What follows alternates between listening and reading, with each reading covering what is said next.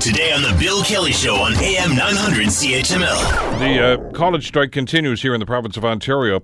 And there are a couple of interesting twists on this. This is heading into the third week right now. I've talked to, on this program, some of the folks involved from faculty who are on strike right now. We've talked with some management types.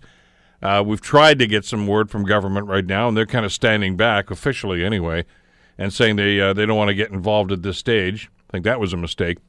But we haven't heard from the students. I mean, the students are they're a factor in this. We're talking about 500,000 students across the province of Ontario. Well, there's a rally at Queen's Park today to try to get the government to do something about this.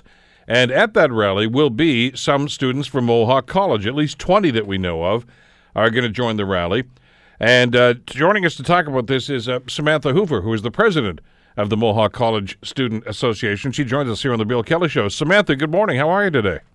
Good morning, Bill. How are you? I'm pretty good. Good. You feeling pretty pumped about this?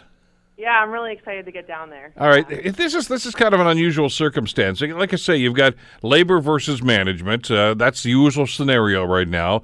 But clearly you guys are a factor in this. I mean, students are impacted by this in a big way. Talk to us about, first of all, before we get into the rally, about exactly what motivated you to get involved in this process and be part of this rally today. Thank you very much. I really think that I wouldn't be here, and none of the students in the colleges would be here without the students, right? And that's my main motivation for being involved, and I'm frustrated for them. Over 500,000 students are not currently learning properly right now because of this strike, and it's going into the third week, and like you said, it's very frustrating. But joint advocacy is so important. It's good for me to say, hey, get back to the table, but if there's other student association presidents and students alongside me saying the same thing, our message is heard more clearly. And that's why it's so important to advocate together. Now, you're going to be at the rally today, but you're not taking sides on this, are you? No. So we're taking a neutral stance, which means we're not for either OPSU or CEC, so we're not taking that side. We are mainly communicating to students about what's going on and ensuring that we are giving them the updates that we get as we get them.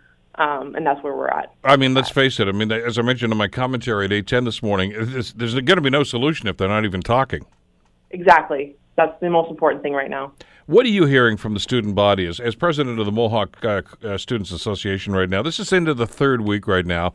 Mm-hmm. We kind of had the expectation, Sam, when this whole thing started, that it probably wasn't going to get settled anytime soon. So some folks are saying, well, it's no surprise that it's into the third week right now. But we're talking about your academic future, not just you, but I mean 500,000 other students like that. How are the students responding and reacting to this? Students are, at first they were very inquisitive, like what's going on, like what am I supposed to do right now? And the MSA, I can say we have an FAQ on our website. I've been putting out memos for myself just to say, hey, here's what's going on, what you need to do. But I can tell you that I don't have the answers to at the end of the strike, and it's very frustrating. Students are somewhat panicked right now, very stressed. That's what I hear from Mohawk students right now. They just want to be back in the classroom, receiving the education that they paid for. And I think that's a very fair statement.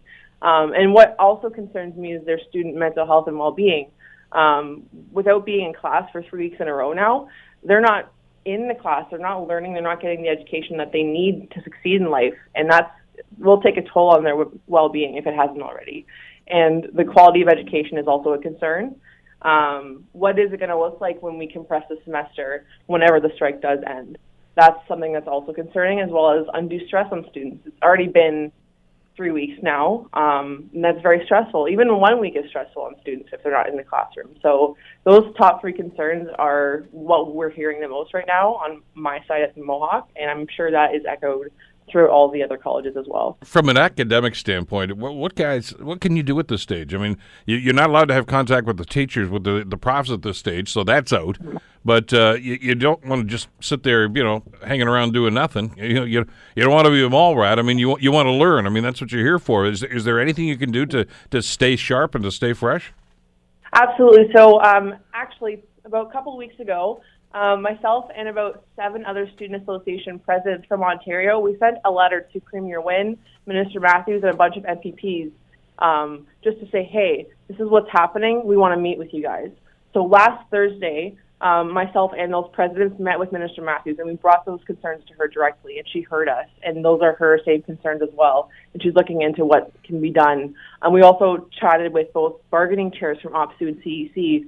Obviously, there's no new updates there because they're not at the table, but it really gave us an understanding so that we can communicate back to our students saying this is actually what's going on, this is what we know right now, and that's all we can really do. I wish I could say the strike's over right now. I wish I could call that, honestly, but I don't have that power, and we're really hoping that they get back to negotiating as soon as possible. Yeah, but it looks like you've done more to try to bring the two sides together than anyone else has in the last 3 weeks.